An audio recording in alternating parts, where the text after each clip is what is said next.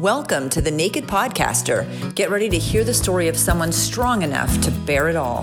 The Naked Podcaster is a representation of freeing yourself, giving you permission to be real in all your quirkiness, baggage, struggles to success, and tragedy to triumph.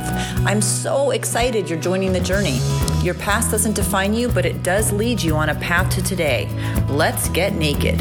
Hello and welcome to The Naked Podcaster. Today I have Kimberly Rush on. Kimberly, how are you? I'm good. How are you? I'm good. I'm excited to talk to you. You're 3 hours different from me in time zone. And so we're making it happen here. You have a website called consciouscontent.org and you're part of that. Tell me about that and what you're doing right now.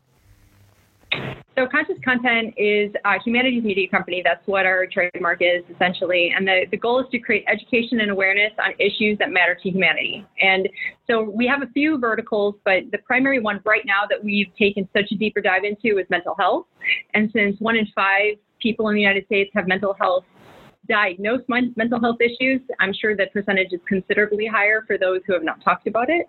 But for that, the goal is to create the education and awareness piece around specifically post-traumatic stress disorder and complex or compound post-traumatic stress. And so before it becomes a disorder, the goal is to educate people, how does it become a disorder? Because not every person who is exposed to trauma is going to have PTSD. They just won't. Maybe 20% will. And how or why they get that, our medical board, Dr. Warden, she discusses that. And in our film, Light in the Darkness, which is primarily about PTSD, which was stimulated by my story, but is not in the film, allowed 5 survivors, 5 experts, and a multitude of kind of sub storylines throughout the film to be projected onto the big screen. And we just had a huge, it was our premiere. We've premiered in LA before, but that was for film festivals and just kind of getting our feet wet. Our film cost a lot more than we thought it was going to, and it took almost 2.5 years to complete. So we thought it was going to be $11,000 and some friends talking about what we thought it was going to be, turn into the Blair Witch Project, and then it ended up being a real production with a real huge financial sponsor, great equipment. We have Blackmagic and Sony and Canon, and that all were shot in 4K and 6K. And so we didn't really know what was going to happen, but we started having a story, and pretty soon one person talked to another, who said, you should really talk to this person. I went through my corporate Rolodex of 20 years and went back and said, Dr. Warden, you're a naturopathic medicine doctor, and you have some really cool things that you've done by teaching other educators. Do you think that you could talk on mental health? And she's like, oh my gosh, yes, of course I could. So she got super excited. Her husband, ironically, is a Grammy Award-winning composer.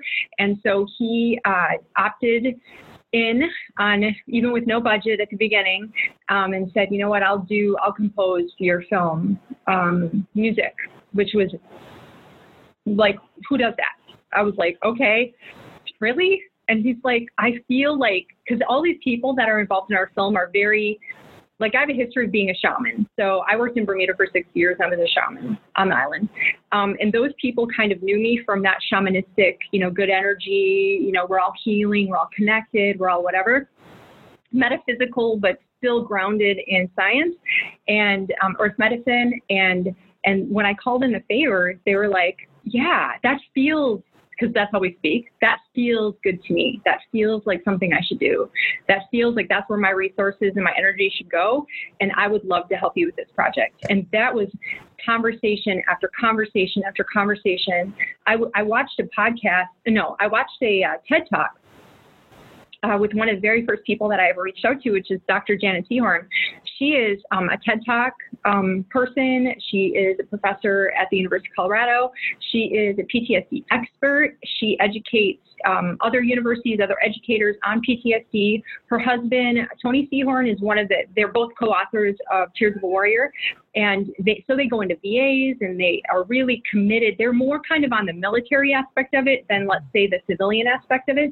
But I thought for balance, we needed to understand, where do people feel like PTSD comes from?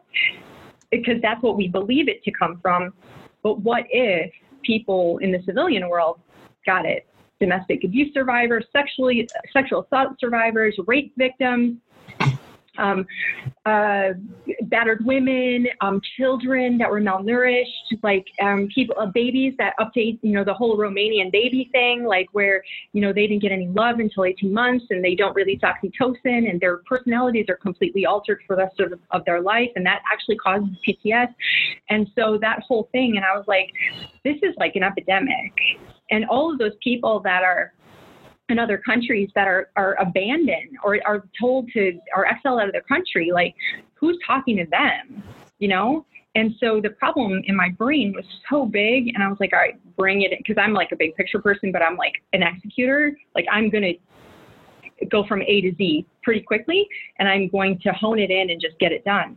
Well, when you start to involve the world, it gets pretty big, and then it got overwhelming. And I personally have PTS. I don't know that if I have the disorder anymore because I went through like the shamanistic. The interesting thing is that you said people who go through traumatic events, which has got to be, and like I get that that's an overwhelming number, but only 20% of people who go through traumatic events actually have PTS or PTSD, the actual disorder, which that's great because it's not 80%, it's 20%. But I understand why that number just kept getting bigger and bigger and bigger.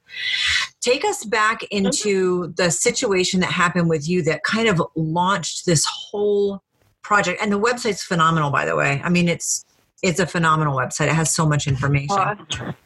Thank you. Yeah, okay, so I think I'll start from the idea, and then it will go retroactive to like what triggered it, because I think like some people in our film, there's a moment in time where they are looking out, like Dr. John King did, look out at the daffodils, and all of a sudden he's like, what a beautiful day. And he looks at the daffodils, and all of a sudden flash comes across. And for 3.5 years, he had regression of all of he was human trafficked when he was young. He was 2.5 years old that he can remember from having his first sexual experience where his parents trafficked him out to parties and things like that at 2. And then he had a baby sister, and it was just really messed up. But that happens to certain people where he is at the epitome speaking as a pastor to 15,000 people on a weekly basis. And now he's in his shed crying and doesn't know who he is in the fetal position because he can't stop seeing the images and doesn't really know where they're coming from. And so he was one of the first stories. So there was some self-exploration happening. So, okay, I'm going to try and figure out how there's like a timeline, but there's a lot of growth that happens in between me meeting each one of our experts and them telling me their story and me going, oh, okay, that makes sense. So I'm so type A, so type normal, so type corporate, so efficient, dress well, drive a nice car, have primary breadwinner, like very organized. My kids are like in line, like the whole thing. Until I'm not, I guess. Everything was great. Not really. Like there was never really any joy, I guess. I was a worker bee. Everybody would say you're a worker bee, you get things done. I was top in the nation for any corporation I ever worked. Always did really well financially. Had a beautiful closet, had great friends, did lots of fun things, did traveling, did the whole thing. But one person had asked me, I think it was my best friend actually. And he's like, when was the last time you felt joy? And I was like, what do you mean? He's just like, no, seriously, like joy. Like when you get on the ride and you're like, and I was like, I'm not really sure I know what you mean. And he's like, exactly, that's a problem. And I was like, is it a problem? And he's just like, no, it really is a problem. And so that was probably at the time, probably like 15 years ago. And I was married and doing my thing and being of purpose, and everybody was where they needed to be. And so there were fragments of my life that I could control, lots of things I could control. I could control aesthetics. I could control pillows on the couch. I could control the bed being made and the sheets being changed 2 to 3 times a week, and having a cleaning lady make sure my bathroom was clean, and like all that kind of stuff that I could control that was aesthetically on the outside. was in direct correlation that I understand now is direct correlation of how my brain was functioning earlier. So if the outside of the information I was taking in was orderly and connected and made sense and was where it was needed to be, and people were saying what I thought they should be saying, and people were reacting how I needed them to react, I was good until they had their own mind. And then I was like, why are they acting like that? I don't understand. So that was one of the nuances of PTSD. So that's one thing. When a person who has PTS or PTSD starts to unravel, it becomes ridiculous. It becomes ridiculous in the way that they go from okay, so there's a myth. So I'll get back to the story, but there are some symptoms that happen to many people, and they don't know where those symptoms come from. And no one really wants to have a conversation of taking a deeper dive into the bullshit that they went through when they were younger, or in high school, or bad experiences that happened to them, or having a bad marriage. But the question is why did they attract that person? How did that happen? And then go back to high school. Were you a good student? Did you have self-control? Were you a party person? Where did that come from? Let's go back further. Did you have a lack of control? Were your parents involved? Were they not involved? Were they alcoholics? Did you have to take care of them? Let's go back even further. Do you remember being loved and hugged and kissed and whatever? And if you were, was it inappropriate or was it totally appropriate? Did you have a nuclear family or people around you that you trusted? Did you? Many people didn't. And so, like, for me, my mom is awesome. My dad was awesome until they weren't. My mom, I was a latchkey kid. My parents got divorced when I was 5, and they fought constantly. And so when they got divorced, I was a latchkey kid. Remember what latchkey kids are, right? I was too. So yep, I remember it vividly. Yes. So for people who don't know what latchkey is, especially like the newer generation, latchkey is like you literally get a key around your neck to your house when you're in kindergarten, first and second grade, and maybe even a little bit older, and you go home and you go grab a snack and you do your homework or you watch TV if you have one, and you don't move. You don't move. And you call your mom at work and you're like, I'm home. And she's like, great, I'll see you in an hour. Don't move. It's kind of like that in a perfect situation, right? Well, I also had a younger brother. So I would take him from a really young age. If we didn't have like daycare after school, I would take him and we would walk through the forest, literally, to our house and hang tight. Hang tight. I was probably 8 and he was 4. And so there was a lot of making sure that I took care of him and took care of myself and cleaned my room because I could control that even though it was super messy. But at the end of the day, I was learning a lot of really important traits, I guess, of self-sustainability and learning how to take good care of myself. I think that our generation, like I'm 46, our generation has that. We get that. Our kids have that less. And I don't know if it's because we felt bad because our parents made us grow up by ourselves or what, but my kids are 15, 21, and 28, very different from each other, but very different in the way that they look at independence. And so even though I'm kind of a hard ass sometimes, they still know I have their back. When sometimes we didn't know growing up, do they really have her back? I'm certainly not telling my mom that this happened. You know what I mean? And then you just kind of deal with it. My kids tell me stuff and I'm like, why are you telling me? Like, why are you telling me this? Like, I shouldn't even know this, So communication is good, but then that just leads to a whole different plethora of problems. So now I'm 8 years old. So I'm going to just fast forward to the story. So I'm 8 years old. My mom's a single mom. She's going to university. She's doing great. She's working full time. I'm helping with my brother a lot. We have babysitters. We live in a very lower middle class area in central Wisconsin. She does the best she can with what she's got. Let's just say it that way. And I love her. But my mom also has severe PTSD from sexual abuse. But she stopped the generational gap. She didn't progress. We were not abused. So that is a beautiful thing. Because from the research we've done, there's been a lot of, and from some of our clients and some of the people we've interviewed, it is generational and it happens a lot. And their parents and their grandparents, it just is something that they do, and it's a sickness, and nobody talks about it. So we also address that in our film. So now I'm 8 years old. My mom finds a really super young hot guy who's like 7 years younger than her. He's got it together, super cute. My mom's a beautiful woman. They hook up. They get married after 3 months. everything I know, including my grandparents that I can walk down the street for. We moved to 3 different places within about a year because he's in finance and he keeps getting promoted. And she's like, oh my God, you're so hot, like that kind of thing. And I'm 8. So I'm like, well, the hardest thing I think for me was leaving everything I knew and then going to something I didn't, and then going from a really tiny town of 17,000 people to 250,000 people and not knowing. Now, I've never seen a Hispanic or a Black person in my entire life by age 8, and we moved to the north side of Milwaukee in the ghetto. Had no idea. I'm half Indian, half white, and so like Native, and so I have long dark hair and I'm super dark, like it's summer. Kids go outside and play all the time. And I go to this primarily Black school, and I am bullied bad. I'm gonna cut your hair off.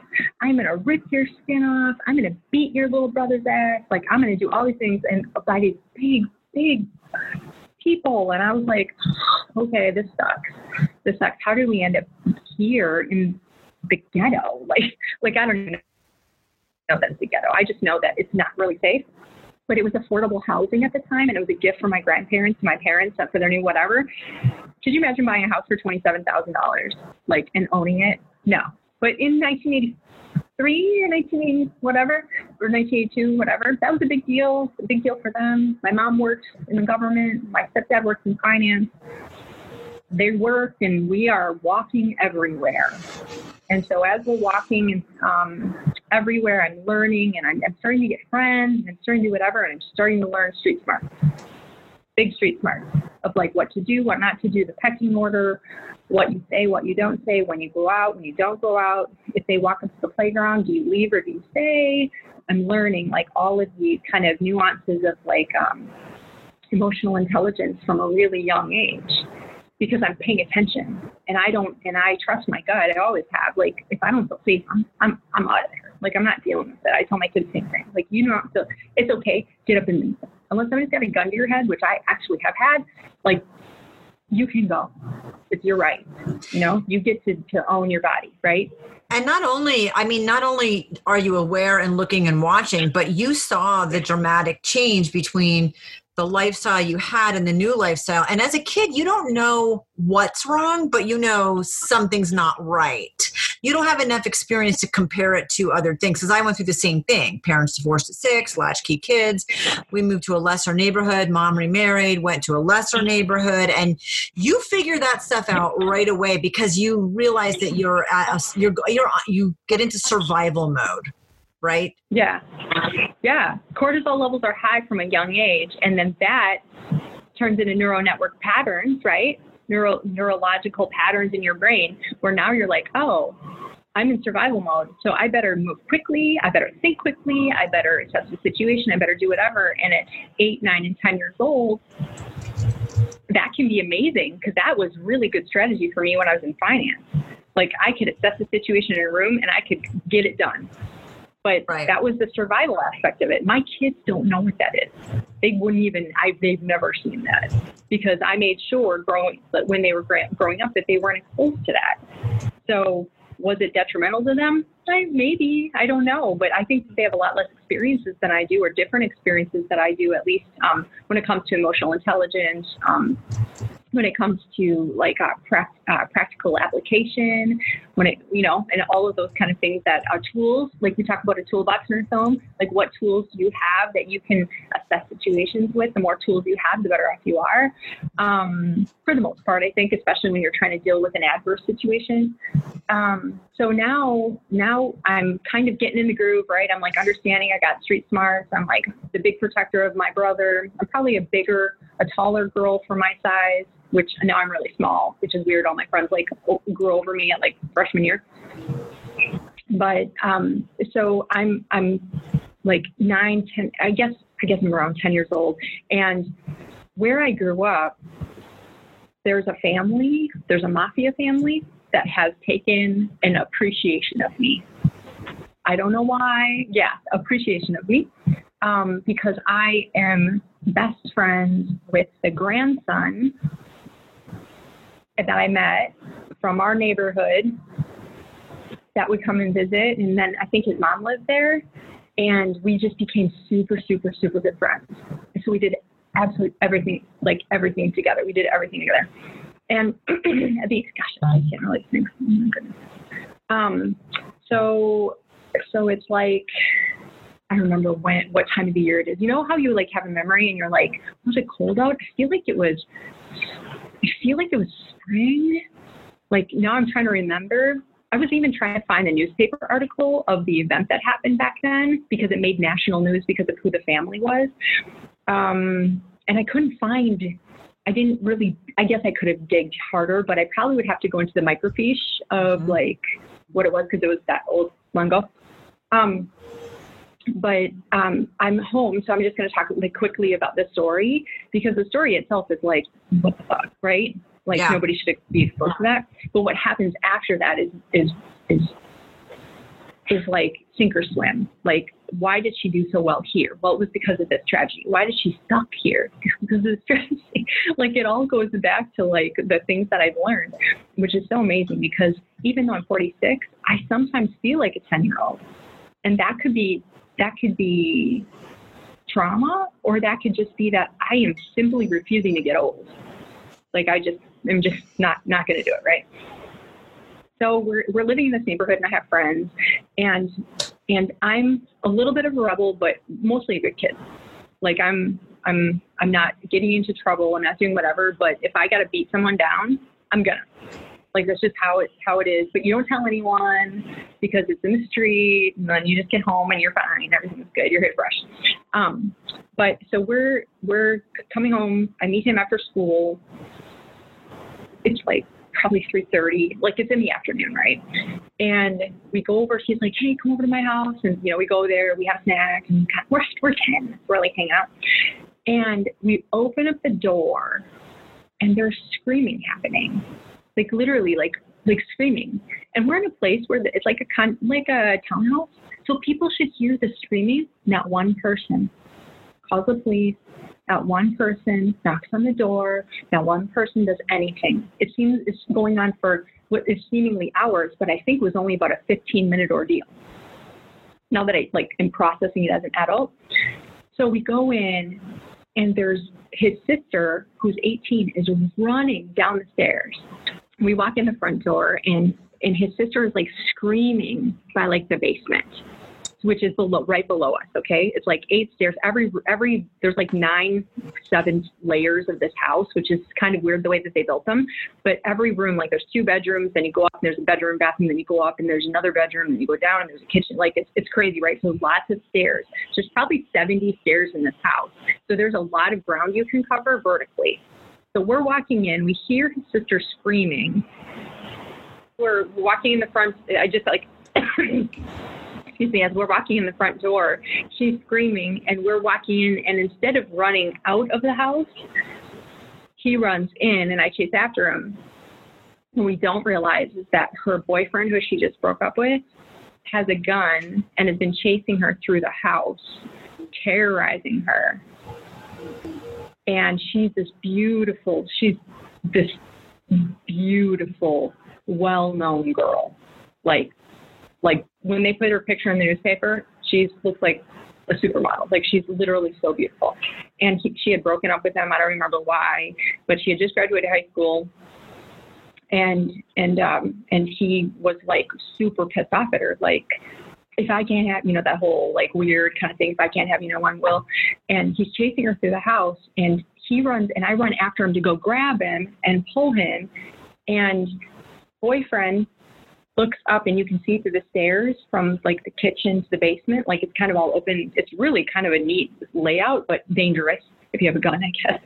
And she's like at the bottom of the stairs, and we can kind of see her hair, and he's got her like by the hair. And he's got a gun, and he points the gun up to Nikki and I. And I was like, what the hell? Like, what is that? You know how it was like, there's a freeze, flight, or flight, I think are those 3 things. And I was, being the assessor I am, evidently, and I froze and was like, whatever. And Nikki was like, like, oh my God, like freaking out. And so I think his personality, the gunman's personality, would have been better if we both would have just froze. But Nikki freaked out because of his sister. And he went to go kind of run after him as a 10-year-old boy. And I grab him and pull him back. I'm like, God, he goes, sit down on the couch. And we're like, which is literally right behind us, right? Because he's down here and he can see us. And the couch right behind us, but he's like down a little bit further. And I was like, and you know, being the bigger sister, I guess that I have always been, I'm like, we have to like do and sit down. So I'm just like sitting. And then he finally like calms down and he comes upstairs. He's literally like dragging her up the stairs with her hair. She's screaming her head off. And she's like, Nikki, you guys get out of here. He's like, no, you can't get out of here. You go up the stairs. I'm going to shoot you and I'm going to shoot her. Sit down. And so we're sitting down and I don't know, they are struggling and screaming. She's screaming. He's like, shut up. And like the whole thing. It's just weird. And I'm uncomfortable. Duh. And so is Nikki, right? But we're looking at her like, I don't have any idea what's going on. I've never experienced this before. And even as like kind of a bruiser, Nikki hasn't either. So we're just kind of chilling, I guess. And I'm like, all right, well, I'm just going to sit here, I guess. Like, I don't know what else to do. And, but the door is only about 10 feet to my left. And there's two like locks, and our doors are known to like get stuck because they're old doors. Like they're just known to like halfway lock and halfway whatever. And so I'm like, all right, we can run, but Nikki, I have to bring him. He's not coming. Like, how am I going to get out? And I can't leave him because that would be terrible. I don't want to live with that guilt. And of course, I'm not having any of these thoughts. My adult self right now is having these thoughts of why I would actually be having those thoughts sitting there. Why wouldn't I just leave and get out? Like, you don't though. Like, people always say, oh, if I'm in this situation, and it's crap because one, you're not in the situation and you don't have hindsight or retrospect. You walk in, especially as a 10-year-old kid, but even an 18-year-old, young woman, you do what people say. It's amazing. I think it's interesting, fascinating how people say, oh, if that were me, I would do this. No, you probably would not do that. So of those, we have lots of therapists we've talked to, and of those things, freeze, flight, or jumping, I can never remember all three of them. Most people, or it's fight, freeze, flight, or flight, right? So of those three, I would have thought that I would have, like, the Wonder Woman in me, who was like my idol growing up, like would have just taken him out. But I'm 10 and I don't know anything. So I'm sitting my ass down. I'm like, okay. But I'm not thinking that anything bad's going to happen. I like see what's happening and it's being infused in my mind, but I am not really sure what's going to happen. I've never seen anybody get killed before. So I'm like, I've seen people fight. You see it on TV. You watch A-Team and people are, whatever. That was on TV back in the day. And people are fighting, but it's not like how it is in real life. Like, so I guess to fast forward, he has us sit down and Nikki is now being, I guess, relatively compliant to the boy. That's short for neglect. And so I'm looking at him like on the couch and I was like, I don't know what's going to happen. And I'm just sitting here. I'm like, why did I even come over here? Like, how am I going to, so in my little 10-year-old way, I'm like, my mom's going to kill me. Like, I'm in this situation. My mom is going to kick my ass. Like, I don't know how I'm going to explain this. I don't really understand the severity of what's actually about to happen. And so I'm sitting there and I'm listening to him and she's still screaming and she's pleading. She's like, just let me go. Just let me go. Just let me go. He's like, no one's going to save you. No one is going to save you. You chose. And like all these like crazy things he's saying to her. And she's like, just leave me alone. Just leave me alone. Like the whole thing. And he just is like being like physically abusive with a gun in his hand, whacks her across the head, which is like, when I see things like that, I actually feel them in my body. I'm pretty clairsentient, so I like feel them in my body, which is something I learned through shamanism. Like we're all connected, and I'm like, that's why I thought that. Okay, that makes sense. And then I was like, oh my God, why can't people just shut up and do what he says? Like I'm just saying that because I need 5 seconds to think about what I'm about to do because I have no idea because nobody would stop screaming. And so I can't, even to this day, I can't handle people screaming because I can't think. Like I just can't, which is probably a byproduct of that, where if people are screaming and which is probably another reason why I don't like a lot of those crazy parks where people are screaming all the time because they're having a good time. I can't, like, because I can't assess if it's danger or if it's fun and what they're really feeling. So I just don't put myself in that situation ever. But screaming, lots of screaming. He takes her into the bathroom. So he's pulling her up the stairs, up the kitchen. There's a tiny little bathroom. If I was to guess, like 3 feet by 3 feet, very small, half bath, power bath, right off of the living room where we're sitting. And he throws her in there against the wall. And he said, "You two, get in here." It's 3 feet. It's 3 feet wide. How am I going to fit in there? I'm not getting up. Like, I'm sitting on the couch. I'm being a really good girl right now. Like, I'm not going in there because I don't know what happened. He's like, "Get in here." So all 4 of us are in this tiny bathroom with the door kind of shoved open. And he does Russian roulette with myself first, which I can't really see what's happening. But when he does it to Nikki, I kind of see what he does to me.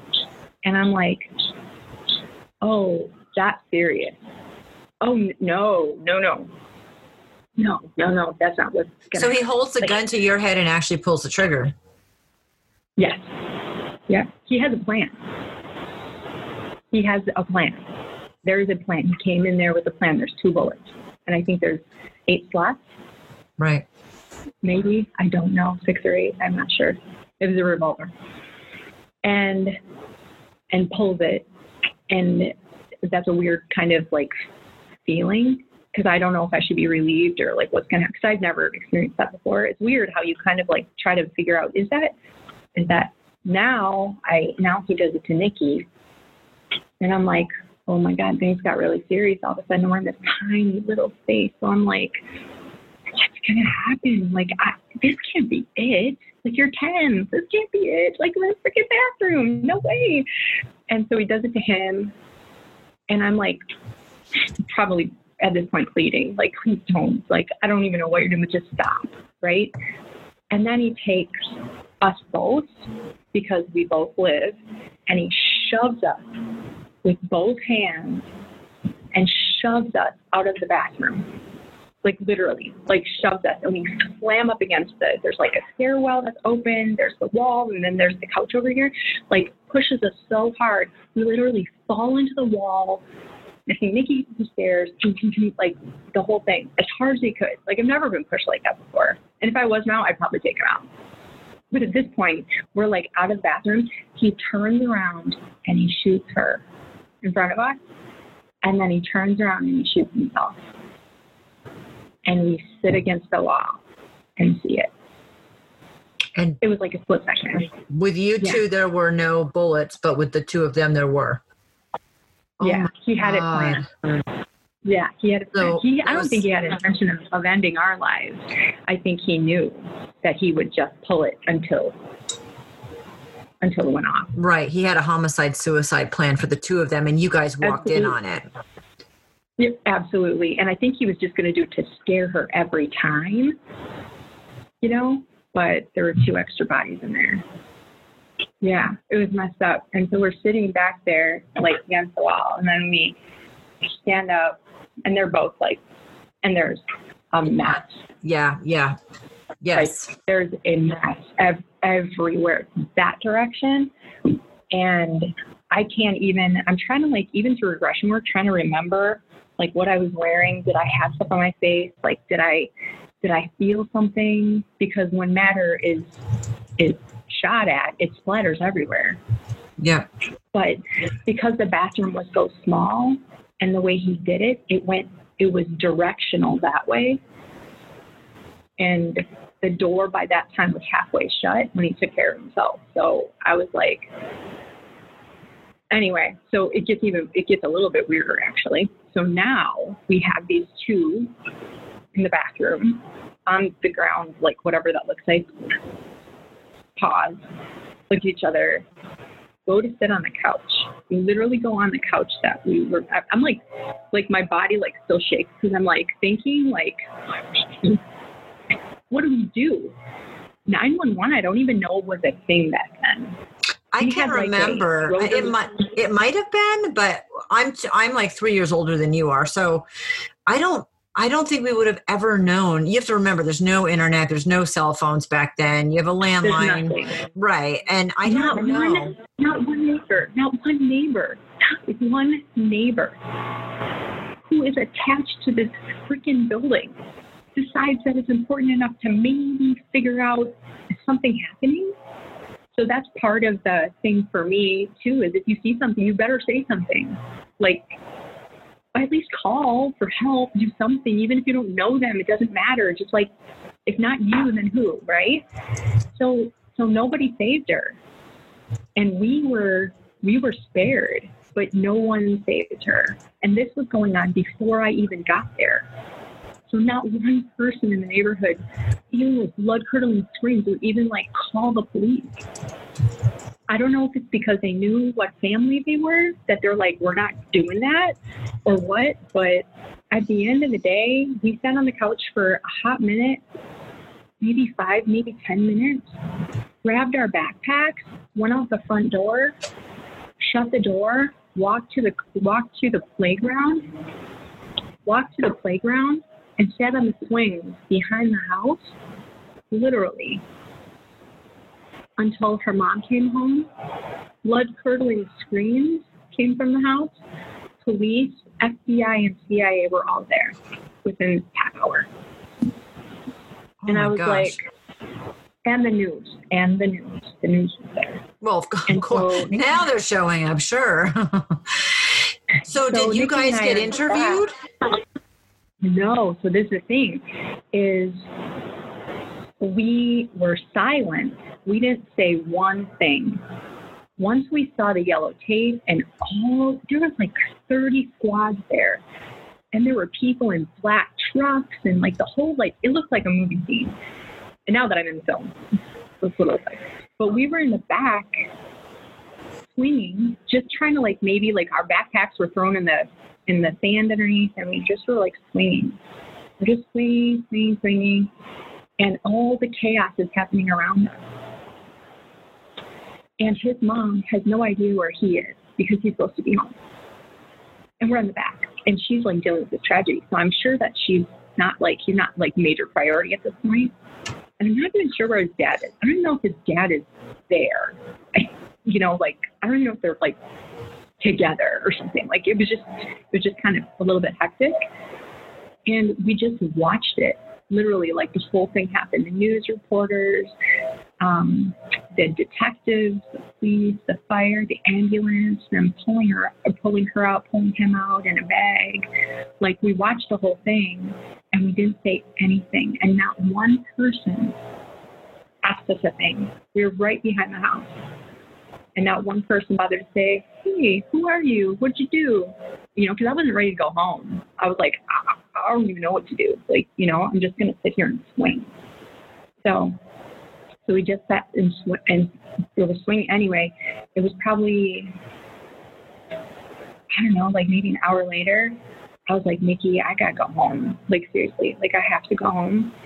And I went home and my stepdad was there and he was like, hey, are you okay? And I was like, and I had an okay relationship with him. And I was like, no, there was an accident, Nikki. And I just kind of said that. And he's like, okay, so your mom's not really feeling it because she's on antidepressants. He's like, your mom's not feeling very well. He goes, what kind of accident was it? And I was like, his sister got injured from her boyfriend, and she's screaming, and I don't think she's doing very good. I just kind of left it at that. And he goes, okay, well, do you want to talk about it? I'm like, no. He goes, I don't think you should tell your mom. If it's serious, just let their family handle it. Don't tell your mom. She's going to freak out. She's a little delicate right now, so don't say anything. I was like, okay. He goes, but he was nice enough. He's just like, you seem kind of weird. And I was like, well, I guess I am kind of weird, but I'm 10. He's like, you want a snack? And that was the end of it, right? Right. So did anyone ever put it together that you were there? No. That's crazy, not right? One person. Not one person. And so we just kind of like went to school the next day and did our thing, and it was fine, I guess, and whatever. But I did have, I think, some of the subsequent, like, maybe results of the trauma of, like, seeing that kind of stuff was I really wasn't violent until I was violent. Like, in high school, I got into some trouble with some fights with some girls that were being kind of mean girls, if you will. One slammed her hand in my locker trying to get my attention because I was ignoring her. And then I just threw her down the stairs and through a window. Got in trouble. She ended up in the hospital. It was a bad thing. But it was just like weird passive aggressive behavior like that. I didn't get into drugs or alcohol. I didn't do any of that kind of stuff because I've always been kind of a control freak, but I did have a temper, and the temper pursued even to this day. It's mostly contained because I know a lot of really great ways to, like, center myself now, obviously through a shamanistic journey and helping other people through their trauma and things like that. But I don't know if that stuff ever really goes away. No, I think you end up managing it. Take us forward. So at some point, you just move on with your life, basically. And the only thing residual is that you aren't really angry. You're pretty laid back until you cross a line or something, and then you get very angry. Okay, so move forward and tell me how you started to piece this together later in life, because that ties in directly to what you're doing now and your mission, which is very clear. So how did you start to recognize it and remember that trauma and work through it? You said you spent 6 years as a shaman. Yeah, in Bermuda, on the island. I was in corporate for a really long time, and I taught emotional intelligence in finance for a long time, which they're directly correlated with each other. There's a lot of people who are unemotionally intelligent and are not good at finances. So if you can teach them both, they tend to make better decisions and appreciate money a little bit better. And so I did that for HSBC, and I did that for a long time pretty successfully. And then the market crashed. 2008. Yep. And so that changed everything, and that strung up a whole bunch of different behaviors. So that strung that pulled up the flight inside of me, where I was like, okay, marriage isn't good. I'm out. Even though I have kids, I'm out. Not dealing with this. It's not working for me. Don't you understand? This is not working for me. I have to be done. And I just drew a line in the sand. And even though we're friends now, we weren't that. And get along great now. And he's a great dad and whatever. But at the time, I was like, I just can't. Okay, so everything that I know about life, being a provider, being a good employee, being a good educator, I think I'm a pretty decent mom at this point. A good really a good provider of good information on a regular basis. All gone. It doesn't matter. It's all gone. Like one day, 8,500 of us lost their job in one day. Yeah. Market crashed out, and we were just done. And so I cried a lot. I think because my purpose was gone. Like, I wasn't educating. I only knew I was licensed, so I only knew what I knew. And I was like, all right, I have to figure this out. And then I just said, you know what? I'm going to go on a healing mission, because obviously there's something that's inside of me that is not allowing me to move forward with any of this. I went and saw a psychic who basically said, okay, you're super fucked up. I can't help you. I was like, oh God, the psychic, right? I was like, really? You can't guide me or anything? She goes, no. She goes, I can, but it'll be $3,500. And I was like, oh, really? $3,500 to do what? She's like, I'm going to burn 5,000 candles and you're going to have to pay for it. I'm like, okay, I got to go. So I'm having my first experience of trying to work through the traumas through a psychic who's probably really not mentally well to begin with. But you do what you do. I mean, you kind of do what is available. And then I prayed a lot, I pray a lot. And I have faith for sure. And I prayed and just decided that I'm like, all right, I've never really been steered wrong yet. So what should I do? So I prayed that night, and then I was like, you know what? I think I'm just going to open up a healing center. So I have these strange gifts. So I can talk to rocks. Okay. So let me back up. My mom is a psychic medium. Okay. My grandma was as well. they're very good. Let's just say it that way, but not paid, nothing like that. It's just it's in our heritage. It must be in our lineage and from Norway, which sounds kind of cheesy to say, but it seems acutely accurate. And so I also have those tendencies where I could see like ghosts and stuff like that when I was younger, and I never really thought much of it. And it was before tragedy, so you can't blame accidents or trauma for it. It was like something that I could see. And all these alarms. And so I go and I pray, and I'm like, wonder. So I'm like on the internet, which isn't nearly as fast as it is now. And I was looking for healing tools, and I saw crystals. Go get some crystals. Learn about crystals, the healing power of amethyst. Let's do that. Okay, so I went to the store, and I went downtown where I live. I talked to like this guy that owned it, who really wasn't that authentic, which obviously I could feel.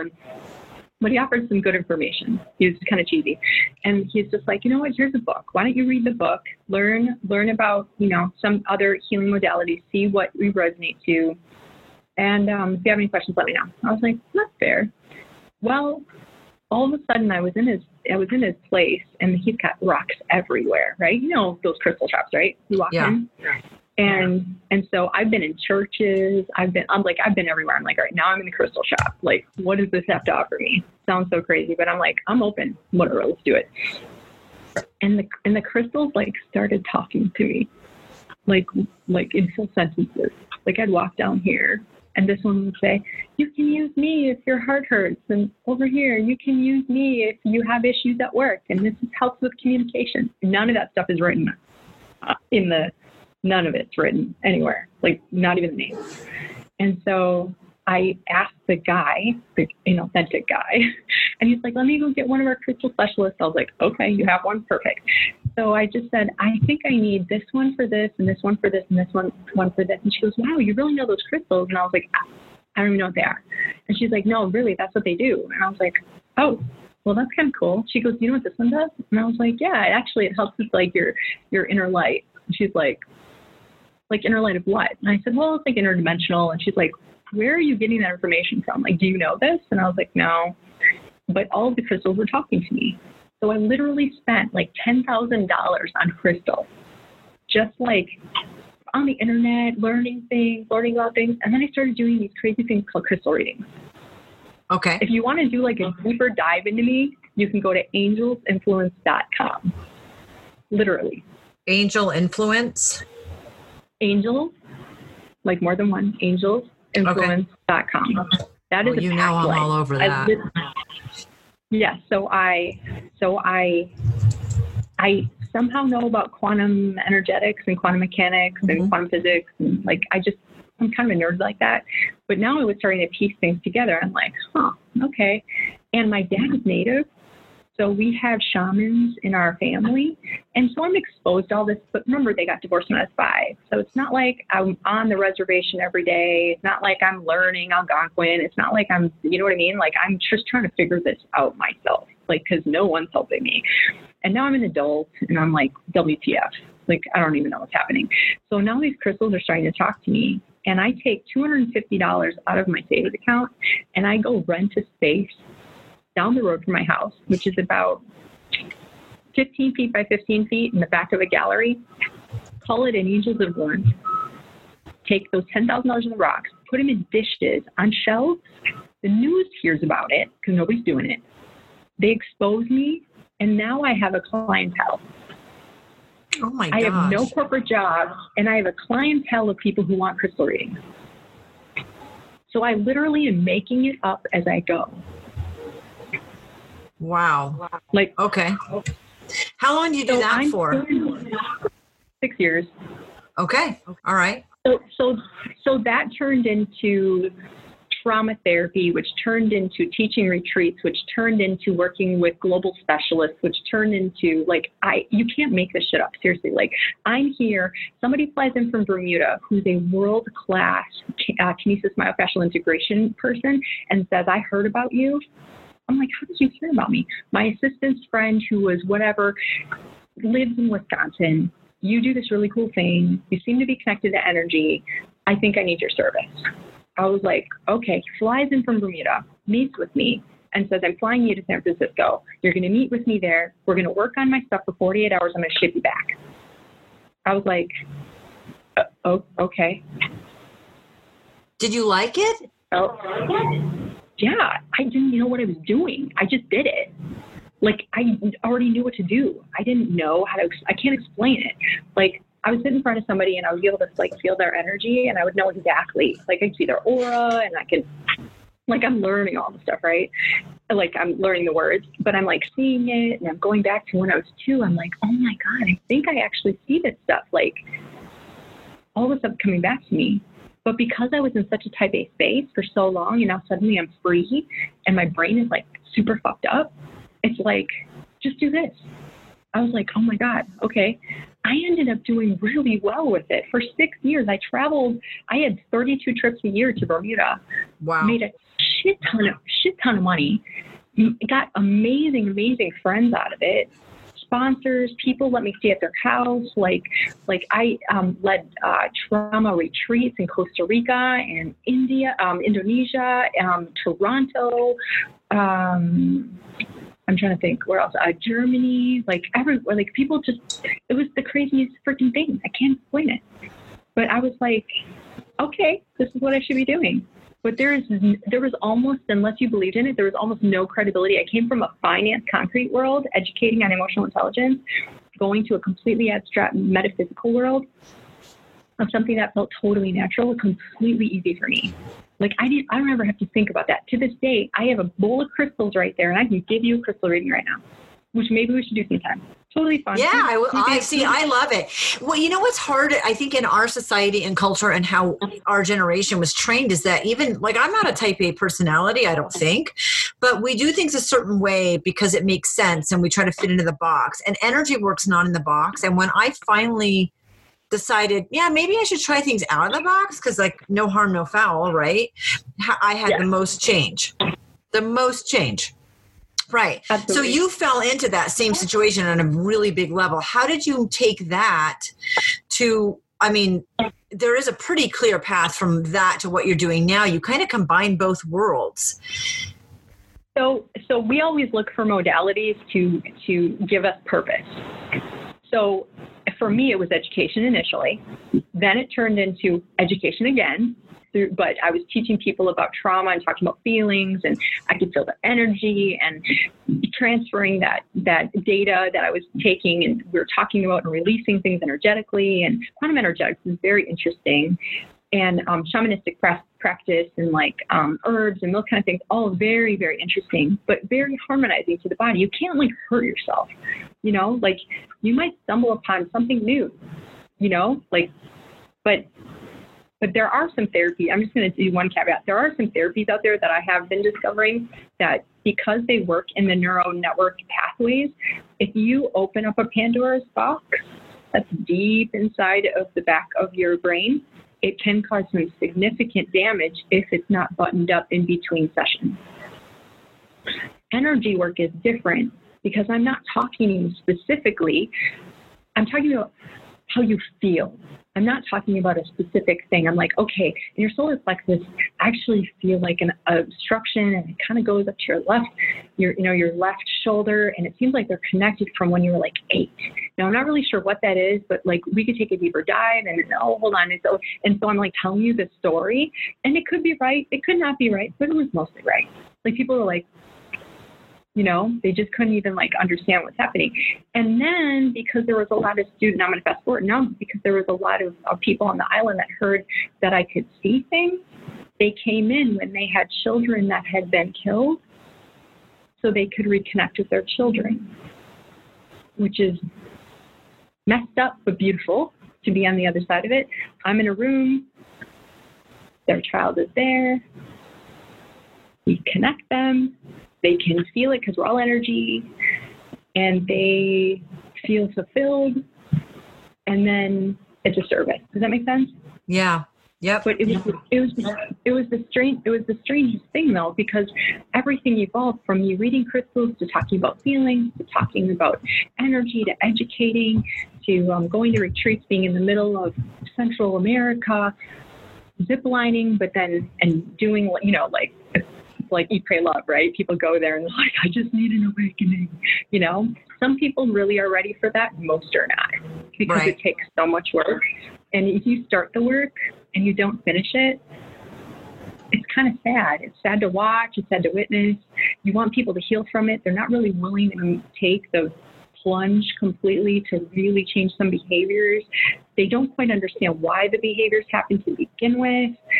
There's huge problems with not looking at your shit from the core, from when you were 10 and you got something bad happen to you. And how did you feel from that? Like, did you ever process that? So here's me talking to myself, right? Did you ever really process that? Why did you act like this and not something else? Why did that happen to you and not your neighbor? What was that lesson in that for you? I would have never asked those questions deep inside of myself. Like, what can I do with this information? How can I help myself, but then also help others with it if I'd never experienced it? And so I stopped asking, why am I experiencing it? And more like, what can I do with it? And that was a really pivotal moment for me, where I went from victim to facilitator. And I was like, all right, this happened to me. Now I'm going to take that knowledge, and sure as shit, within a day or two, I was sharing that information with someone who's kind of going through something similar. It's the weirdest thing, right? Like how that happens in a minute. And you're like, wow, why did that even come up? That doesn't make any sense. And so I stopped asking, that doesn't make any sense. Like, or stop saying, that doesn't make any sense, because none of it makes sense.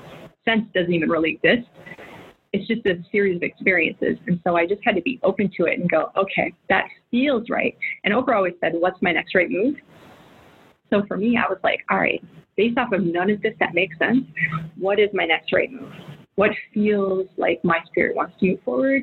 What feels like my spirit wants to gravitate? And so I was feeling like my spirit didn't want to be married anymore, because I would have never been able to go here if I was married to that, you know, very closed off versus what are you capable of? And so I do that, and it totally led to a completely different world that no one would have experienced, including myself, if I would have just stayed in the little box that I was in central Wisconsin. Do you know what I mean? Like, yeah. So some people thought I was crazy. It doesn't matter. My family, half of them think I'm crazy, like, just for doing all of it. But half of them are like, holy crap, look what you've done. It's like, I think people have to be a little bit crazy in order to try to change the world. So I'm good with it. Yeah, exactly. Yeah. And I think people are not super open, especially here in the US. I think it's more common other places to have these conversations, and less here. We're a little closed off. It has been my experience. So no, you're right. And that's how I ended up in Bermuda, because people in the US, not so much. Right. Right. And you know that you're not crazy, and you don't feel crazy, and you love what you're doing, and it's opening all these doors. So you find the people, you find your tribe, and your tribe's not necessarily here. Yeah. So now with film and stuff like that, you've taken an energy sort of thing. You've gone from type A to total energy to sort of a combination. So let's wrap up by talking about, then you started looking at PTS and PTSD, and you're in a how can I help environment now. You've put yourself in a how can I help, because you're helping yourself, and how can I help others? And then you launch into this. So let's wrap up tying those ends, because I love the combination of sort of a type A world and an energy world. Yes, but I didn't know that I was both. So as you go on self-discovery, I was having aha moments from myself, almost sometimes hour by hour, going, oh, that's new. Okay, that's new. Could that be true? Like, I'm like looking at people going, is that right? Because I have no idea. I'm like, okay. So I'm literally learning as I'm going, and people are being really patient with me. And, but then there's value coming out. So, all right. So now I go from being a shaman, doing that, to going back in, to family life. Cause I'm gone for 8 days. I'm home for 8 days. And at the end of the day, my kids are like struggling. They're like, okay, you've been gone a lot. And it's really hard to be a mom and have your kids, but they have a great dad. They're safe. Everything's good. The dogs are good. The house is good. Everything's good. Right. So I'm just like, all right, that seems to be stabilized. So now fast forward, I'm now remarried. with a more spiritual relationship.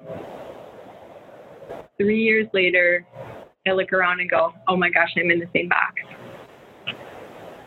I just did all this growth. How could I quite possibly be in the same box? So obviously I didn't learn all my lessons, which I will say this, you will never be done learning, ever. So when you think you are, you've already lost. So I'm like, okay, I totally am back in a box. How did this happen? And so what I've learned from being an entrepreneur and a mom and all those kind of things is that when you have a calling that is greater than security, if you're willing to do it, it always works out.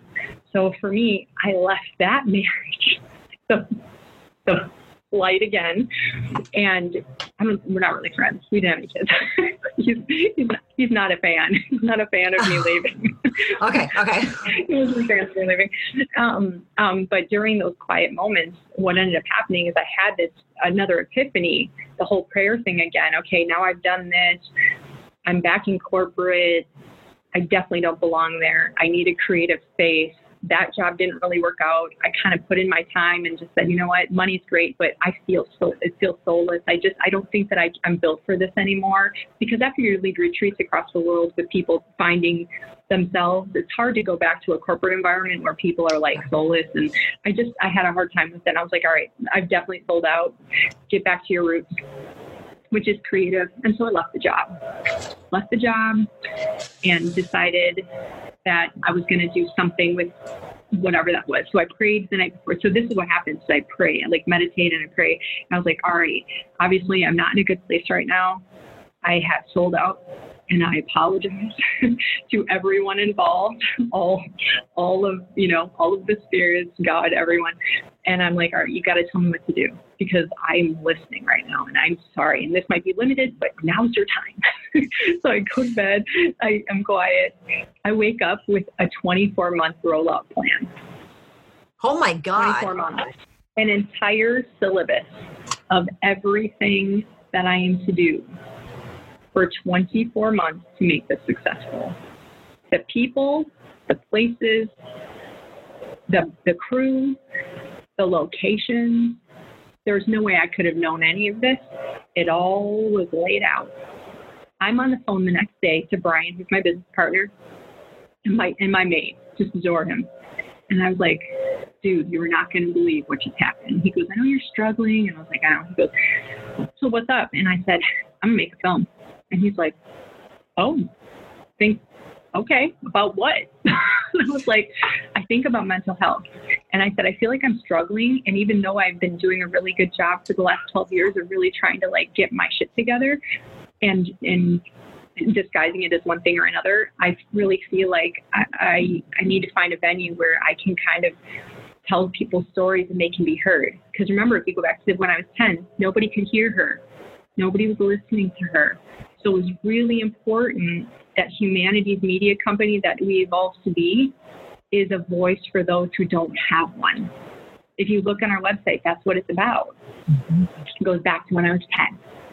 A voice for those who don't have one. And I'm like, all right, let's do it, And normally it would make me really emotional, but I think about it, I get super excited now, because the emotion is has turned into so much action. And now our film, which is an award-winning film, best documentary in 3 countries, 17 worlds, people give a shit. People are caring. And I'm like, damn, that's really amazing. So even though my direct story isn't in it, it provoked me to have a team with Brian and Shaman Motion Pictures and Max Hauser, who's one of our guys, Brandon Borkman. All of those guys are film guys. To see my vision and go, we got you. I get it. We've never done anything like this before, but we get emotion and we get the truth, and we're going to do it. We're going to do it for you. And I said, okay. So we all started this whole project with no money, 0 money, only sweat equity. And I made phone calls with this 24-month plan that I told you, because I was corporate minded. So everything's laid out like a syllabus. I'm checking them off, making phone calls, looking things up, making phone calls, not afraid to make the phone calls. Don't ever be afraid to make the phone calls. Not emails. Freaking, if there's a phone number, phone call. Seriously, a phone call will change someone's life. And so I'm calling and people are like, yes, yes, yes, yes. I'm like, I have no budget. It's fine. Yeah. Oh, okay. Yes, yes, yes. Then I go to a restaurant. Now I'm going to wrap it up really quick here because we're almost done. Now I go to a restaurant. My girlfriend misses our dinner date. I'm super dressed up, looking cute. And at this place, the Packers are just finished or had just finished. And this gentleman is at the bar. She's not here. I'm on the phone. She's like, oh, I'm so sorry. My family stopped by, honey. I'm sorry. It's a 40-minute drive for me. I'm like, all right, no problem.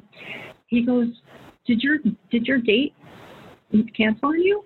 And he's like, so cute, and he's 80.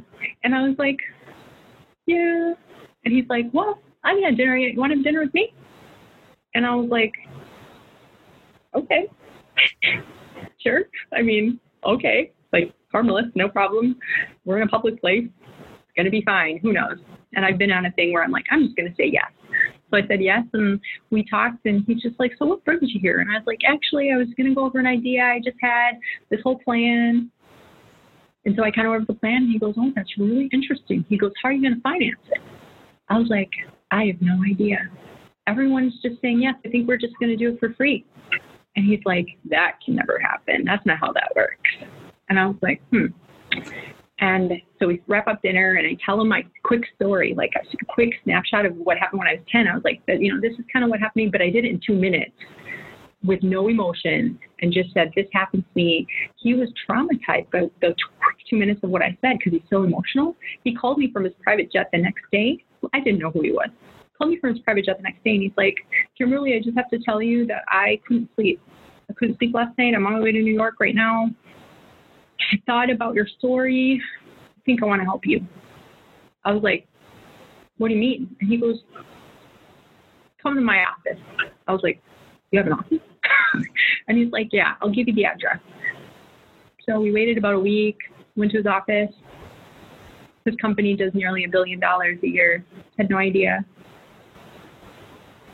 Wow. So told my story. He financed it. Oh my gosh. The whole thing. Wow. Right? I was in deep shit debt, like so far debt, because I was financing everything, savings, credit cards, you name it, just financing it all. Finance, charge it, I have great credit, charge it. It doesn't matter. It's getting done. Charge it. I'll figure it out later. Charge it. Yeah, gone. He wiped it out. And here you are. The film was done. And here I am. And he's helped us with 4 films. We have 5 films, 4 of which he's invested in us. So we have Light in the Darkness, Tethered, Workplace Garden, and the Rescue Story. All going to be amazing films, and will all be done by June of this next year. June of 2020. And have the films and have the science behind it and have the energy work. Yeah. And I love it. Kimberly, thank you so much. Holy cow. Like, is that crazy? Is that amazing? It's crazy, but it's not crazy because that's the world of manifesting and energy and putting yourself out there. So I'm like drowning as a human being, trying to do something good, having no idea how I'm going to get beyond this. Talking to my friends, nobody can help because we're all broke at this point. I don't have a 6-figure income anymore. I've let that go for my purpose. And I'm just like, what are we going to do? And so now our company has grown. That happened 2.5 years. It had happened April 6th of 2017. My business meeting was September 30th of 2017. So from April to September, I struggled trying to figure out. We had most of the film done by the time the whole financing came, and I was drowning. Wow. It was a miracle.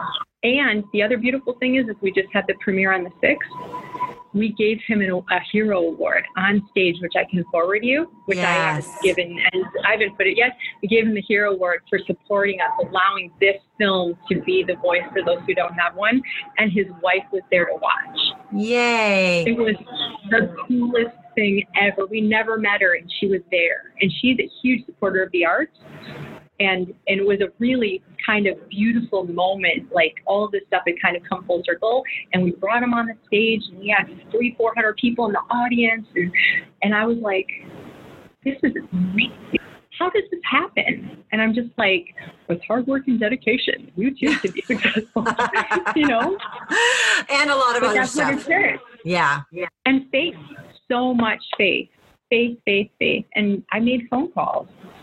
So that's what happened. So although my story's long, I'm sure you can cut a lot of it. But at the end of the day, like, you never know. Because if it wasn't meant to come out, I would have never met him. I would have never said and this is the thing, is when I told him the story, the last person I told the story to was my stepdad, who was dead. So nobody knew the story until that night. He was the first person I told in like 35 years. And that kind of sprung this whole thing. And in the end, it was someone's story that provoked someone who had means to be able to help so many.